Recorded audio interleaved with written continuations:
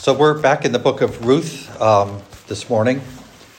And I did want to say one thing before we do our reading, which will be in Ruth chapter 1, verse 6 through 18. I want to say something that your pastor said after we concluded last time. And I made the comment when we were looking at Ruth and the death of her two sons and the death of Elimelech, her husband. And I made the comment that without death, Ruth would never get to Boaz. And your pastor made the comment that in the garden, without the death in the garden, I forget exactly how he put it, but the fact is, because of what happened in the fall and in the garden, and how God recovered us through the whole plan of redemption, we actually have a closer relationship to God now than we would have if there had never been sin in the garden. The whole process of reconciliation, I think that's what you said, Chuck. The whole process of reconciliation and God bringing us back to Him has opened up a door for a richer, deeper relationship with Him. And of course, the death that really had to happen was the death of the Lord Jesus Christ to reconcile us back to God. So we're going to talk a little bit more about that today. But in Ruth chapter 1, we're going to read verses 6 through verse 18. And of course, the context is Elimelech and Ruth and their two sons, and they had married two daughters of the land. They're the Moabites. And Elimelech had died, and the two sons had died, Mahlon and Chilion, and now Ruth has decided to go back to the land of promise. So verse 6, then she, that is Naomi, arose with her daughters-in-law that she might return from the country of Moab. For she had heard in the country of Moab how that the Lord had visited his people in giving them bread. Wherefore she went forth out of the place where she was, and her two daughters-in-law with her, and they went on the way to return unto the land of Judah. And Naomi said unto her two daughters-in-law, go, return, each to her mother's house. The Lord deal kindly with you, as you have dealt with the dead and with me. The Lord grant you that you may find rest, each of you in the house of her husband. Then she kissed them, and they lifted up their voice and wept. And they said unto her, surely we will return with thee unto thy people. And Naomi said, turn again, my daughters. Why will ye go with me? Are there yet any more sons in my womb, that they may be your husbands? Turn again, my daughters. Go your way, for I am too old to have an husband. If I should say, I have hope, if I should have an husband also tonight, and should also bear sons, would ye tarry for them till they were grown? Would ye stay for them from having husbands? Nay, my daughters, for it grieveth me much for your sakes that the hand of the Lord is gone out against me. And they lifted up their voice and wept again. And Orpah kissed her mother-in-law, but Ruth clave unto her. And she said, behold, thy sister-in-law is gone back unto her people and unto her gods. Return thou after thy sister-in-law. And Ruth said, entreat me not to leave thee, or to return from following after thee. For whither thou goest, I will go, and where thou lodgest, I will lodge. Thy people shall be my people, and thy God my God. Where thou diest, will I die, and there will I be buried. The Lord do so to me, and more also, if aught but death part thee and me. When she saw that she was steadfastly minded to go with her, then she left speaking unto her. So we come to the point in the story where there is a line of demarcation, there's a boundary, there's a decision that has to be made. And we're going to look at that decision of Orpah, that decision of Ruth, We're going to look at Naomi's input and involvement with that. But by way of introduction, let me remind you that the book of Ruth is so many things. So many things about the gospel, so many things about the Lord and how the Lord's people and others react to the providence of God. We see the sovereignty of God all throughout this book, not a series of random events that these people are plugged into, but we see God ordering steps and his providence overshadowing them. The story of Ruth, as we said, is tragedy, loss, poverty, but also redemption. We will look at the whole idea of the levirate marriage, the provision in God's law that in fact is something that's God's going to use to rescue Ruth. And the whole process of gleaning and the handfuls of purpose, the two different harvests, there's a barley harvest and a wheat harvest. And all these things that are going to go into this little tiny book that are just going to speak volumes about God's wonderful redemption plan. There's a lot of practical lessons too.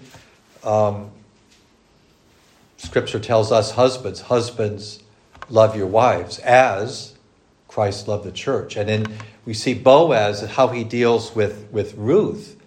We see this great practical way that husbands can love their wives and take care of them. The love that Boaz has for Ruth, which of course pictures Christ in the church.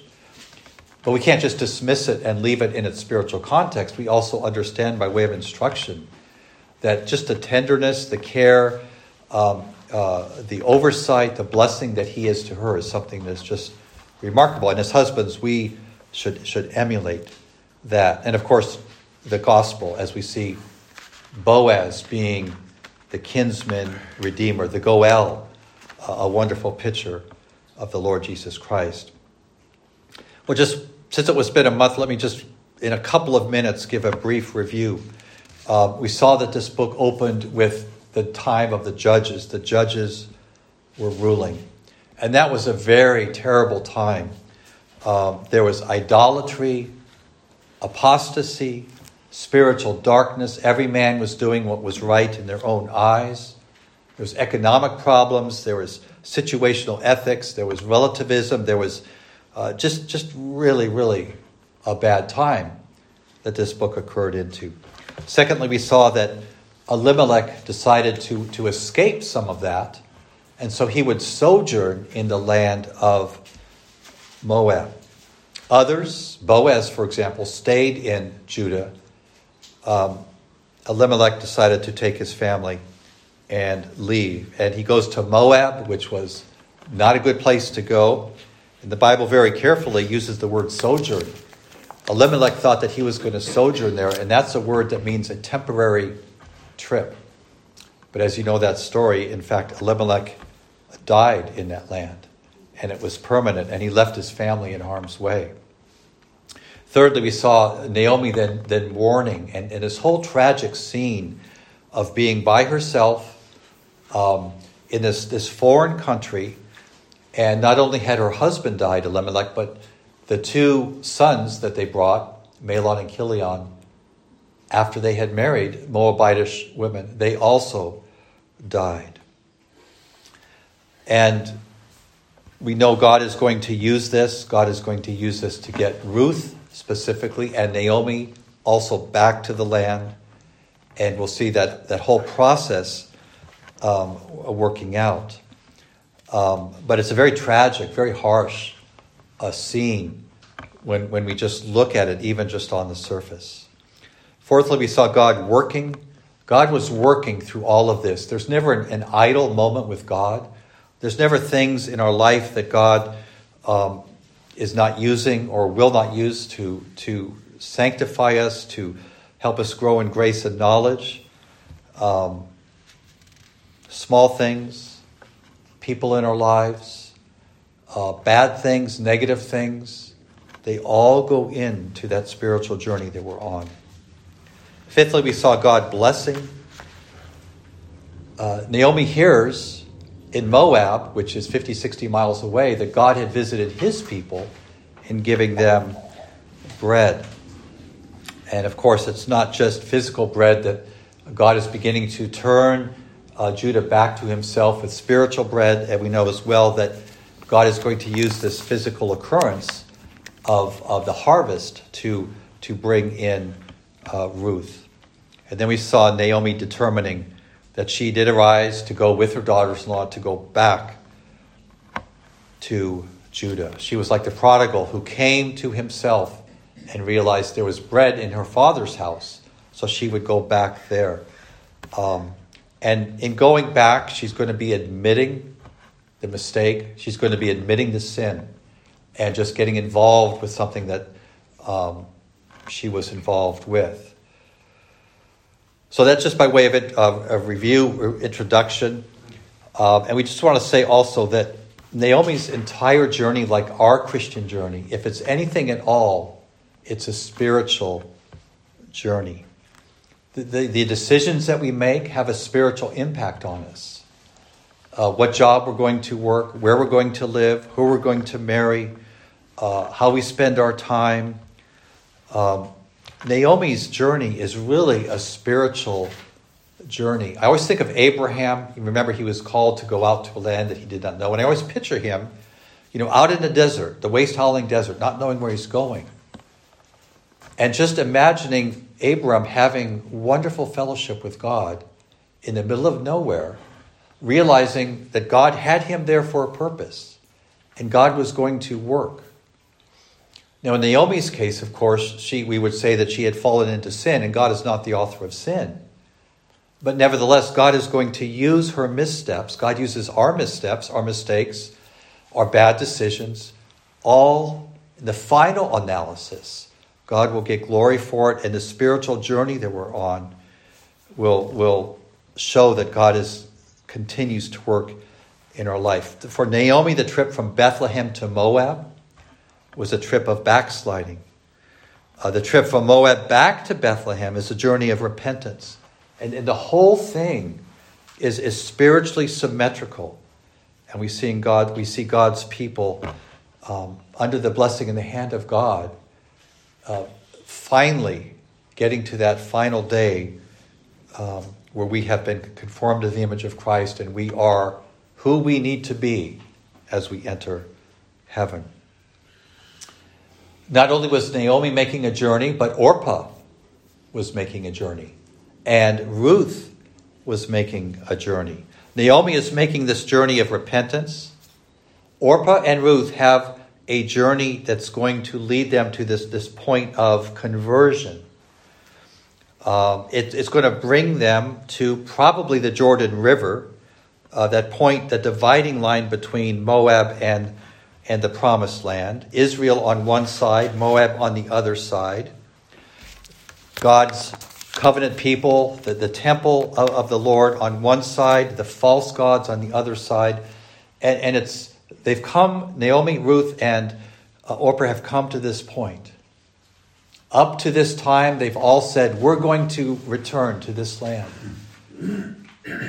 Naomi has made up her mind. She will return.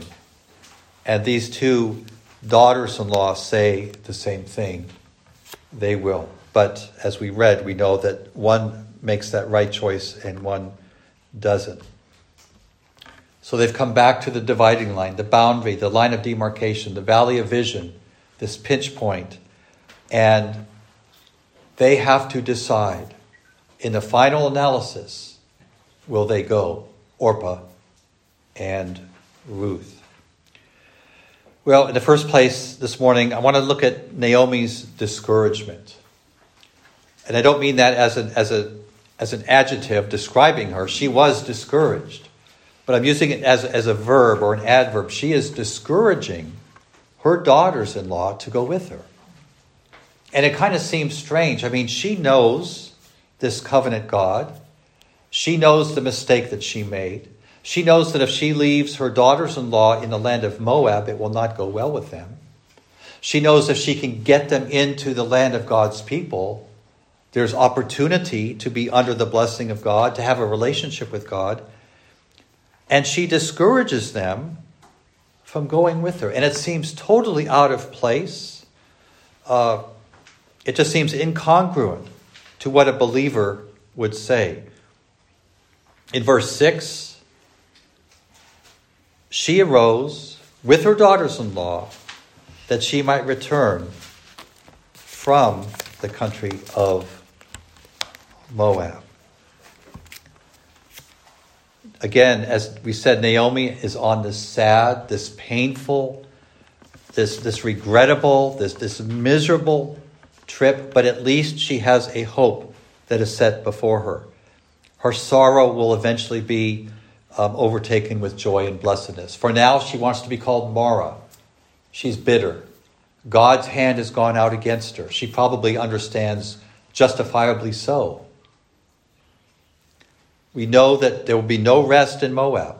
So Naomi at least is on the right path and she will get back. But she puts up the stop sign for her two daughters-in-law. And I think she understands, or she doesn't understand what she is doing. Naomi understands there will be a worse famine in Moab than there would have been in Judah. When we think about Naomi, there's actually a lot of good things to say about her. She understands God, but she wasn't perfect, right? She has complaints against God. She never left God in the sense that the psalmist who always complained and argued with God never left God.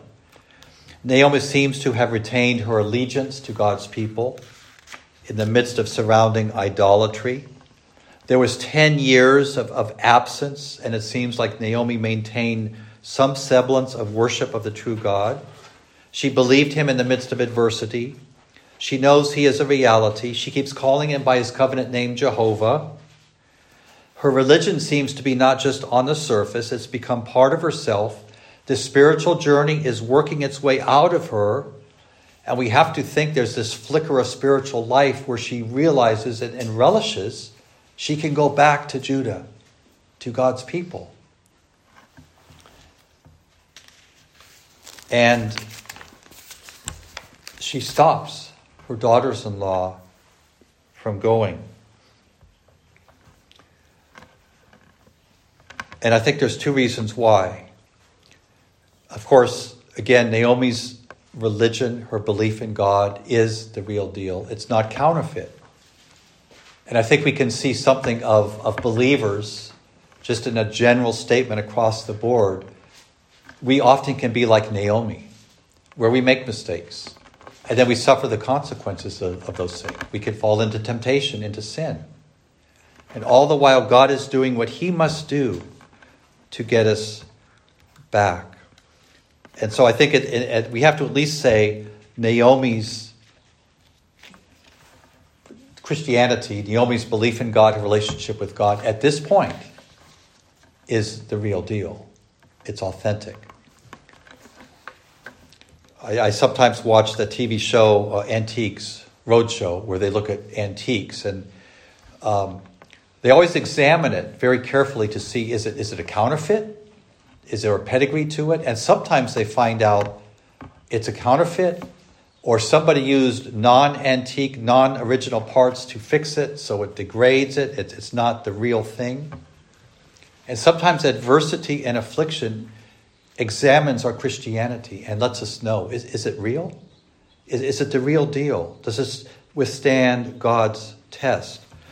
William Carey, that famous missionary to India, complained often. There would be people in England that would want to come to India to see the missionary work. And he said before they doubled the Cape, that is, before they went around the Cape to get to India on the sailing vessel, they had already given up. Just the trip to get there was too much. Naomi seems like in the midst of her spiritual trip, she was able to prove that it was the real deal. But notice her discouragement. In verse 8, she says, "Go back to your mother's house. The Lord deal kindly with you there. The Lord bless you as you go."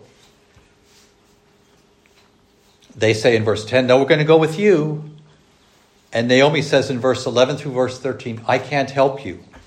I cannot provide a husband for you. I am too old. I am unable to do for you what you need, what you want. Turn again, my daughters. Why will you go with me? Go back.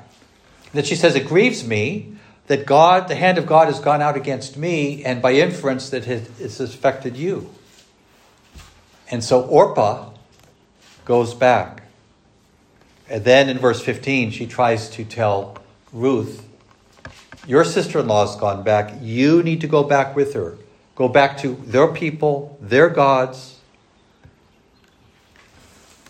And I think there's two reasons why she discourages her two daughters-in-law.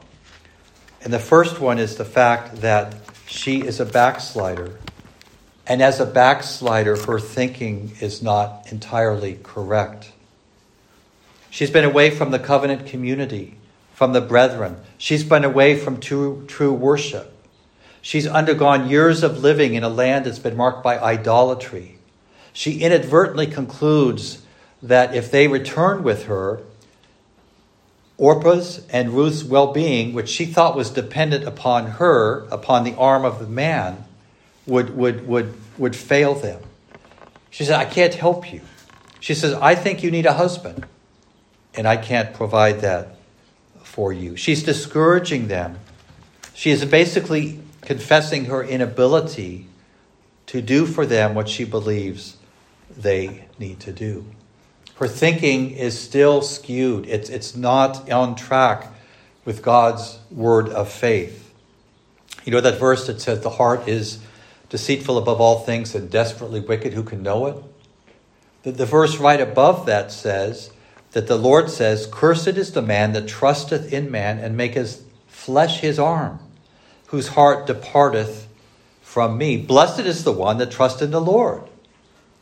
And so the heart is deceitful is in the context of trying to trust in ourselves, our works, what we can do to help others, and not trusting in the Lord. And Naomi is mistakenly thinking that Orpah's and Ruth's well-being is dependent upon her. Human provision, human works, instead of God's sovereign power, God's sovereign grace. And this is much like a backslider who very often has fallen into this methods mentality, this works mentality. This lukewarmness, this backslidden element that's in her life has jaded her thinking. But also I think her discouragement is something that falls along the lines of counting the cost. What does it cost to be a believer? And here I think she is saying this kind of along the line of Caiaphas. Remember, Caiaphas prophesied, not knowing what he said. He said it was expedient for one man to die than for the whole nation. He didn't know what he was saying. I think Ruth here also is not really understanding what she's saying. But the Holy Spirit is reminding us that we have to count the cost, what it means to be a disciple. In the Gospel of Luke 14, we read about counting the cost. And we understand that it's a full-on cost. With Orpah and Ruth at this dividing line, this valley of decision, they have to understand that they cannot belong to the Lord without a complete separation from Moab. They can't carry the gods of Moab in with them into the promised land. They can't take their false religion, their false gods, and those cultural and societal things that are wrong in the sight of God. They cannot take them in. They have to choose that day whom they will serve. Paul said it this way, come out from among them and be separate, saith the Lord, and touch not the unclean thing, and I will receive you. Naomi was a true believer. She had fallen on hard times. She knew that she had lost her way. She remembered the blessedness, and she had determined to go back. And no cost was too much for her. No cost was too great. And as she's holding up that stop sign, and we would say she's not a very good soul winner, certainly by today's standards. But implied in what she was saying, we understand the value of being in Christ, the value of being with God's people in God's promised land has a cost associated with it. Orpah can go for a while, but she can't go the whole way. Basically, what Naomi is telling Ruth is, if you go with me, I have nothing to give you. There's no health and welfare gospel here. There's no promise of riches. There's no worldly gain to be obtained. No earthly inducements. You can have faith in God, gratitude to God, love for the Lord Jesus Christ, and that's it. And be saved from yourself and saved from sins. So she portrays, I think, unknowingly, this whole idea, this concept, if you're going to come in, you have to leave everything behind. And there'll be a cost, relatively speaking, a cost associated with it. And so, in today's society, Christian world, there's this rush, this haste. Make a decision. Make a decision. Where the scriptures kind of say, well, you need to think about this because there's a cost. It's not as easy as A, B, C. Accept, believe, confess, you're in. There's this dividing line on the spiritual journey. If you will go, this is the spiritual reality. And in essence, that is what Naomi is saying, I believe. So she's a backslider. She's not thinking entirely correct. But also there's this gospel element of you need to count the cost. What about Orpah? In the next place, Orpah decides to go back, to abandon Naomi. Even though she cries several times, even though she says, I will go with you several times, she defects back to the land of Moab. She abandons Naomi. She abandons Ruth. She abandons the opportunity to live in the promised land among God's people, the covenant-keeping God. She abandons hope. She turns to go back well. She started well. They both said, we will return. They both wept tears. They both had good intentions. But at that very point of choosing, she goes back. I'm reminded of the parable of the soils, the 4 soils, where the seed of God was sown upon the wayside, the rocky soil, among thorns, and good ground. That seed that was sown upon the wayside, absolutely no results at all. The rocky soil, and perhaps this is where Orpah was, received the word initially with joy, and for a while they believe, but in the time of temptation or the time of trusting, they fall away. The seed among thorns brings forth fruit, but not to perfection, not to maturity. It brings forth fruit, just not in its completeness. Thorns, cares, the pleasures of this life, and of course the seed on the good ground, like Ruth. Where those soils are particularly for these, we don't know, but the end result is she defected. She followed no more. She went her own way. She went back to Moab. And we would have to say, under the banner of the sovereignty of God, that she never left Moab in her heart, in her mind. There was this, it's interesting to me, this emotional component as we think about Orpah. She seemed to have emotions for the Lord. She was engaged somewhat, but, and we have to say religion without emotions is cold and lifeless. There are a lot of emotions in our Christian life. We love God. There is joy in the Holy Ghost. There is blessedness. There's godly sorrow. Sorrow is an emotion. There's these emotions in our life. Emotions are good, Orpah, but they're not faith. Emotions, godly Christian emotions are good, but emotions are not faith. talking about Abram again. Abram went out of Ur of the Chaldees, that land of idolatry, similar to Orpah, left his gods, his people, that culture, that society. He did not know where he was going. And the scripture says, by emotions, Abram went out. Is that what it says? Or does it say, by faith, Abraham went out? We walk by faith, not by sight. This emotional outburst that Orpah initially shows has to be taken at face value. Again, we should have emotions for the Lord and for God's people and God's ministry and God's word. But the core of the matter, the seed of the matter, is faith. Abram went out, and we have to understand Orpah and Ruth are going out like Abram, not knowing where they were going. I have to imagine that Sarah, thinking again of Abraham, Sarah was asking Abraham, why are you taking me out to go to some place that we don't know where we're going?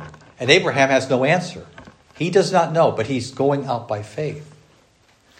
So for Orpah, has a decision to make. Ruth is going to go into the land by faith. All of what they know about Jehovah God, all of what they know about this covenant of redemption is whatever Naomi has told them. Orpah started out well. She had tears. Maybe some of those tears were self-pity for her tragic life.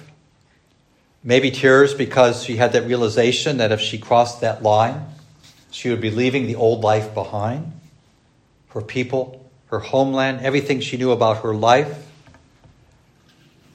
But after that tears, the confession that she would go, she goes back. And as you know, at this point in the book of Ruth, and in the rest of the scriptures, we're never going to read about Orpah again. But we find out a lot about Ruth and her blessedness, not just here in this book, but in the New Testament as well. I think the cost was too much for her. And we are admitting it's a hard choice. It's a difficult choice, humanly speaking. Jesus confronted his apostles with the very same choice. He had given some hard sayings. He said, unless you eat my flesh and drink my blood, you have no life in you. There was problems in the synagogues. People were always accosting and accusing, wanting to take the Lord Jesus. It was a very volatile time. And he said, will you too also go away? It's a hard saying. Will you too also go away? And you recall what Peter says. Simon Peter answered and said, Lord, to whom shall we go? Thou alone hast the words of eternal life. What Peter is saying is this is not a choice at all. Under grace, that's what we say. There's no choice. There's only one place, one God. There's only one way. Peter weighed everything in the balances of eternal life. And he said it's no choice at all. We could say, ask Orpah. Orpah, what does it profit you if you gain all of Moab, but lose your own soul? And again, the rest of the book unfolds blessedness and grace for Ruth. And we don't hear anything more about Orpah. Well, lastly, let me just, by way of overview, I want to talk about Ruth's devotion. We're actually going to look at this next time because there's so much in verse 16 and verse 17 that talk about Ruth's devotion. And this is where we start to see the gospel from this point on in a really full way, just being played out.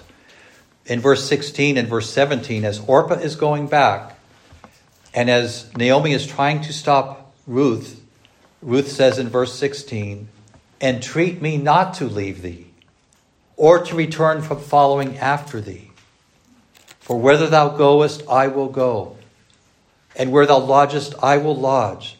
Thy people shall be my people, and thy God my God. Where thou diest, will I die, and there will I be buried. The Lord do so to me and more also, if aught but death part thee and me. Ultimately, this is a gospel declaration.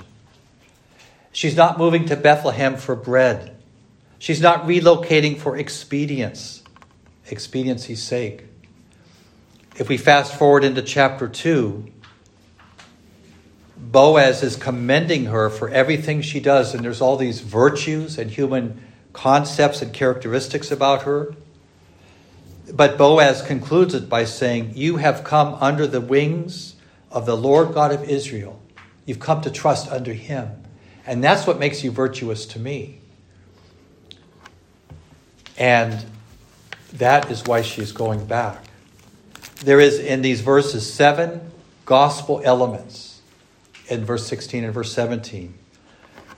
There's this stated devotion. There's 7 gospel elements that we're going to look at.